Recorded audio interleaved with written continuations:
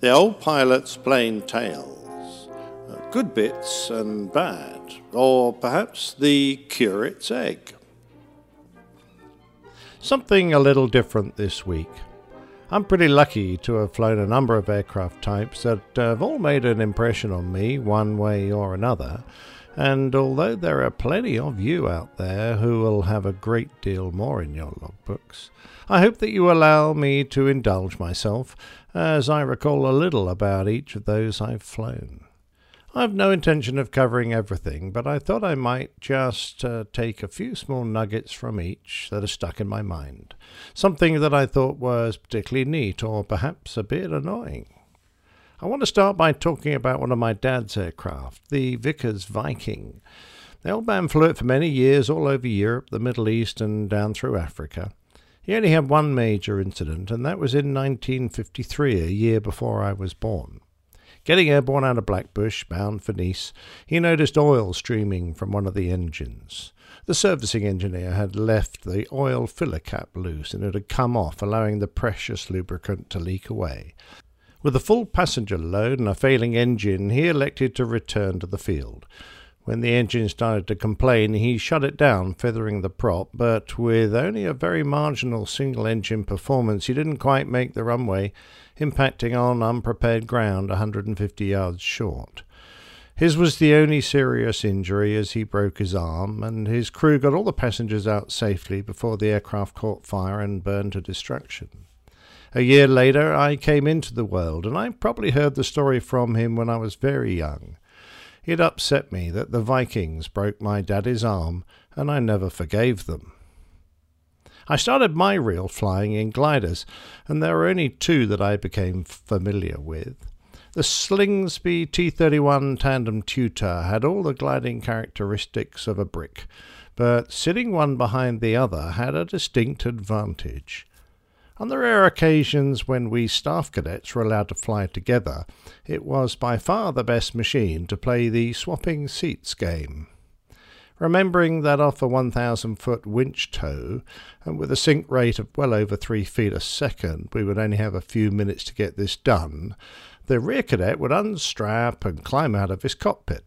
Stepping forward onto the front strut, he could then grab the stick in the front cockpit, whilst that cadet climbed out of the other side and moved back into the rear cockpit. Once inside and in control, then the cadet still hanging onto the strut could clamber into the front seat. The biggest problem was not giving the game away when the CFI demanded angrily what had been going on. "Why, nothing, sir," with angelic expressions being the order of the day. The side-by-side T-21 Zedberg was by far my favourite, though. With its big, deeply cambered wing, it was steady and stately, having the looks and feel of a classic motor launch as it cruised around the sky. I did my PPL on a generic Cessna 150 Aerobat. That aircraft made very little impression on me, except, as you might recall from an earlier Plain Tale, when one tried to salami slice me after I straightened the prop and the engine started in the middle of a hangar. I felt the cockpit looked more like a car with cheap plastic instruments than an aircraft. I hated the way it creaked and groaned as the plastic interior bent and rubbed in flight, but the great thing about it, it looked after me when I flew my first solo. The first powered aircraft that I actually flew myself was the de Havilland Chipmunk. The first time would have been around 1968 as a young air cadet, and the last time was after I joined the RAF. What was there about it to love? Well, to be absolutely blunt, not much. It flew, and was, with a lot of patience, aerobatic, but other than that I had little regard for it. The hole in the back that we cadets were consigned to always stank of someone else's puke. I think the air-experienced flight pilots had all convinced themselves that the only thing cadets wanted to do were aeros. But as a young lad who could hardly see over the side and with no view in front at all, it was like being rolled down a hill in a barrel. You had absolutely no idea which way was up or when it all might end. All I wanted to do was be given control and get a chance to fly this smelly, noisy, rattling aircraft for a bit. That was the greatest thrill of all. A few other memories linger, wearing our parachute straps so tight that we couldn't stand properly and we had to waddle out to the flight line like ducks. Nobody ever taught me how to read the old-style P8 magnetic compass properly, and to this day it remains a bit of a mystery.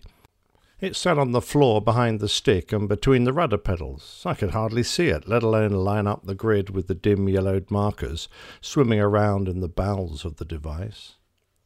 The Jet Provost was a workhorse trainer.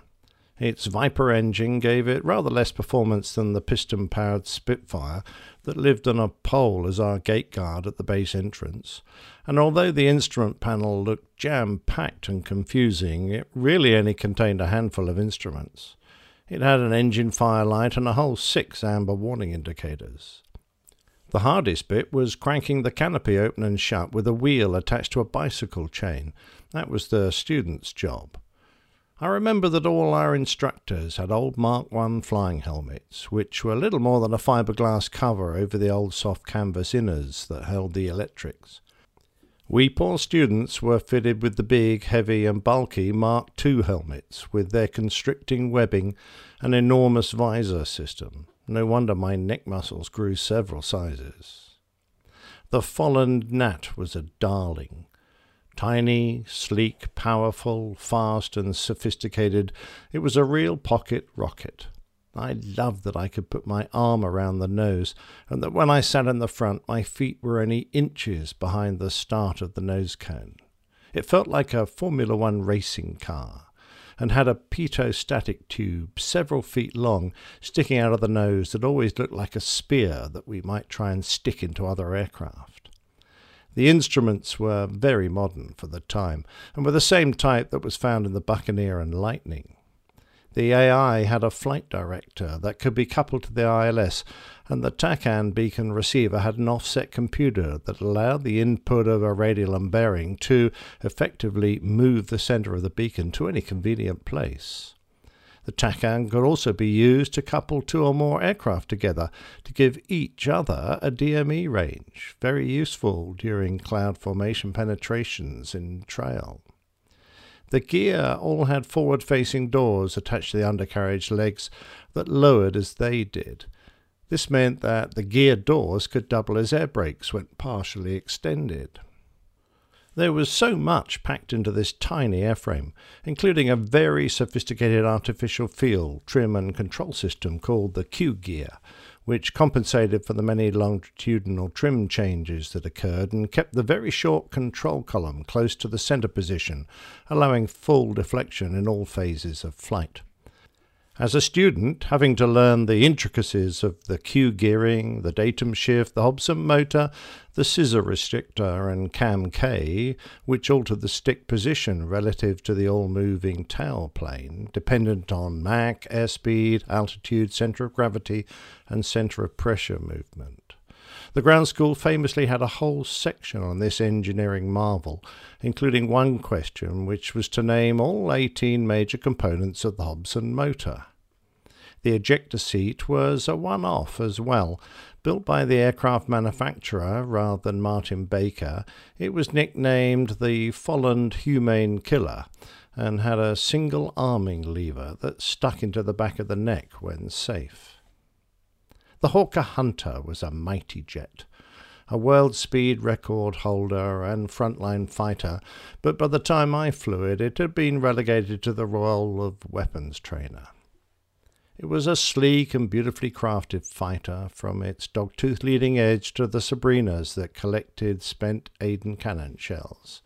It looked as good as it flew. Compared with the beautifully crafted exterior, the cockpit could be a bit of a nightmare. The switch layout looked like it had been designed by Jackson Pollock, and no cockpit looked exactly like another. Peeling, hand-painted script often marked the switches, and some were completely anonymous.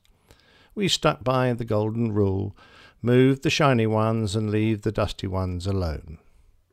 There were 2 common mistakes made by new pilots when they climbed into the single-seater for the first time. After takeoff, when the power was pulled back to a cruise setting, the bleed valves of the engine clattered, and nobody realized just how loud they were. Many a student turned straight back to land, thinking their engine was about to come apart. The other thing was the noise the nose wheel made after retraction as it slowed down to a stop in the bay just under the pilot's feet. One of my friends declared a mayday, punched his tanks into the sea off the end of the runway, and flew a turnback, thinking his mighty Avon was about to give up the ghost. The gun sight had a little camera over it, and was flying a low-level transit to the range to practice rocketry, gunnery, or bombing, we had to film sighter bursts with the gun sight set to 0 onto each film cartridge so that our instructors could analyze the results properly. The film cassettes only lasted a few seconds, so we would carry a bandolier of them around our legs, and getting each one into the camera, shoot a quick burst, and get it back into the bandolier again was a task that should have seen more of us splattered into the Welsh mountains, particularly as we often dropped them and then had to invert the aircraft at low level to get them to fly up onto the canopy for retrieval. The Phantom had some lovely design tricks. I used to delight in the way that, as you climbed out and down the side of the fuselage, when your foot kicked open the door hiding the second footstep, it would rest on a little mechanical latch. As you put your weight on it, you heard a satisfying double clunk, and 2 more steps would telescope out of the fuselage for you to climb down.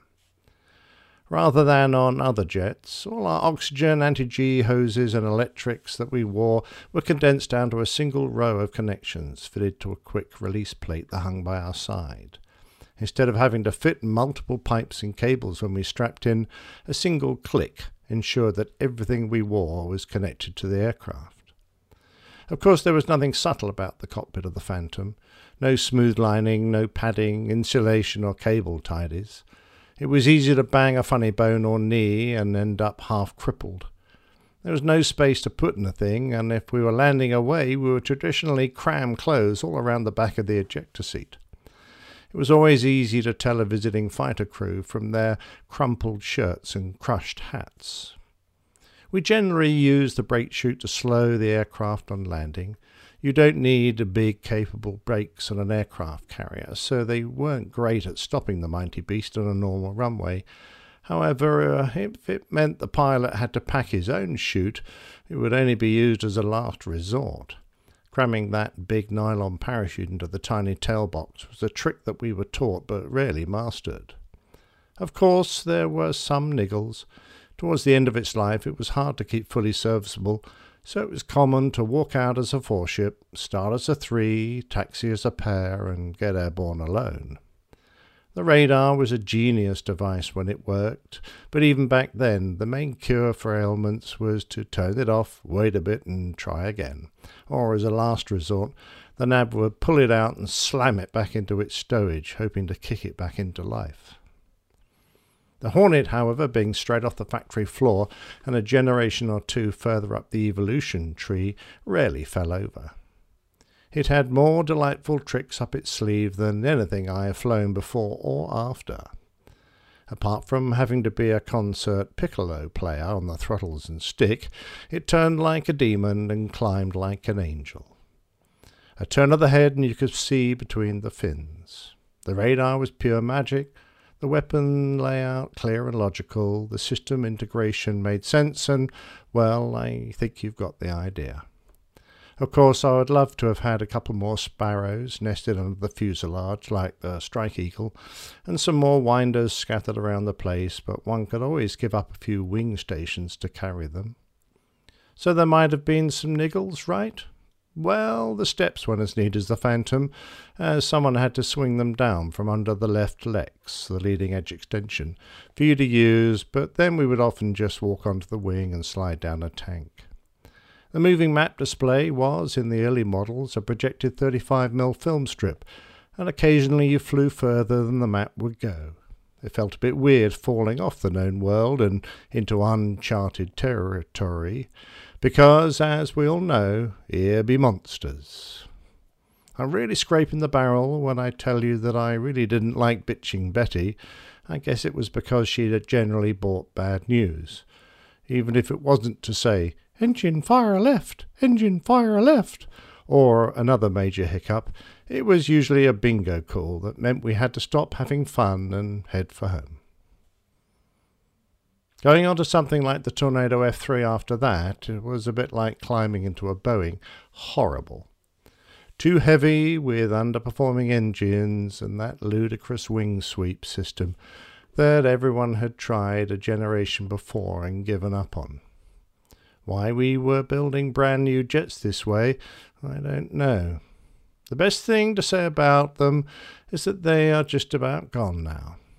They performed well enough in the mud-moving variant, but as a fighter, pah.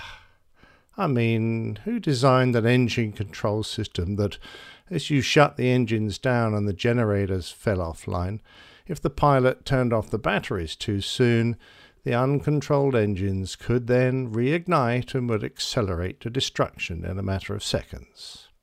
Oh, there were two things I liked. You could power both gearboxes of one engine following a failure, and the thrust reversers. Wonderful. They saved all that terrible brake shoot packing. So on to Airbus. Well, what can I say apart from genius? So what genius decided not to have moving throttles and linked flying controls? I mean, seriously. Don't get me wrong, I think Airbus has got an awful lot right. The flight control system is near perfect, and the autothrust is pretty damn good too. The flight management system is great, and about the only hassle that we have is we can't scroll through a flight plan page by page. But not linking those flying controls was not their greatest moment. Neither was the cold left leg on the captain's side. There's a switch down there marked foot warmer, but still my left leg freezes. However, I'd rather have a cold leg than no table. I mean it, Boeing. When I remind you that the reason for a huge yoke attached to a great big pole coming out of the floor was because a pilot had to move big heavy steel wires and needed a nice long moment arm to do the job, well, get with the program. I guess the Airbus wipers could be a little better, but that's only because it's hard to get them to work properly in a 180-mile gale. Other than that, it flies like a dream, lands easily, is smooth and precise to maneuver, logical to operate, and a great machine to move people safely just down the road or halfway round the world. Well, that's a few of my loves and hates over many decades of flying. I trust I haven't upset too many of you, and if I have, then please write to the old curmudgeon and don't expect a reply. See you next week.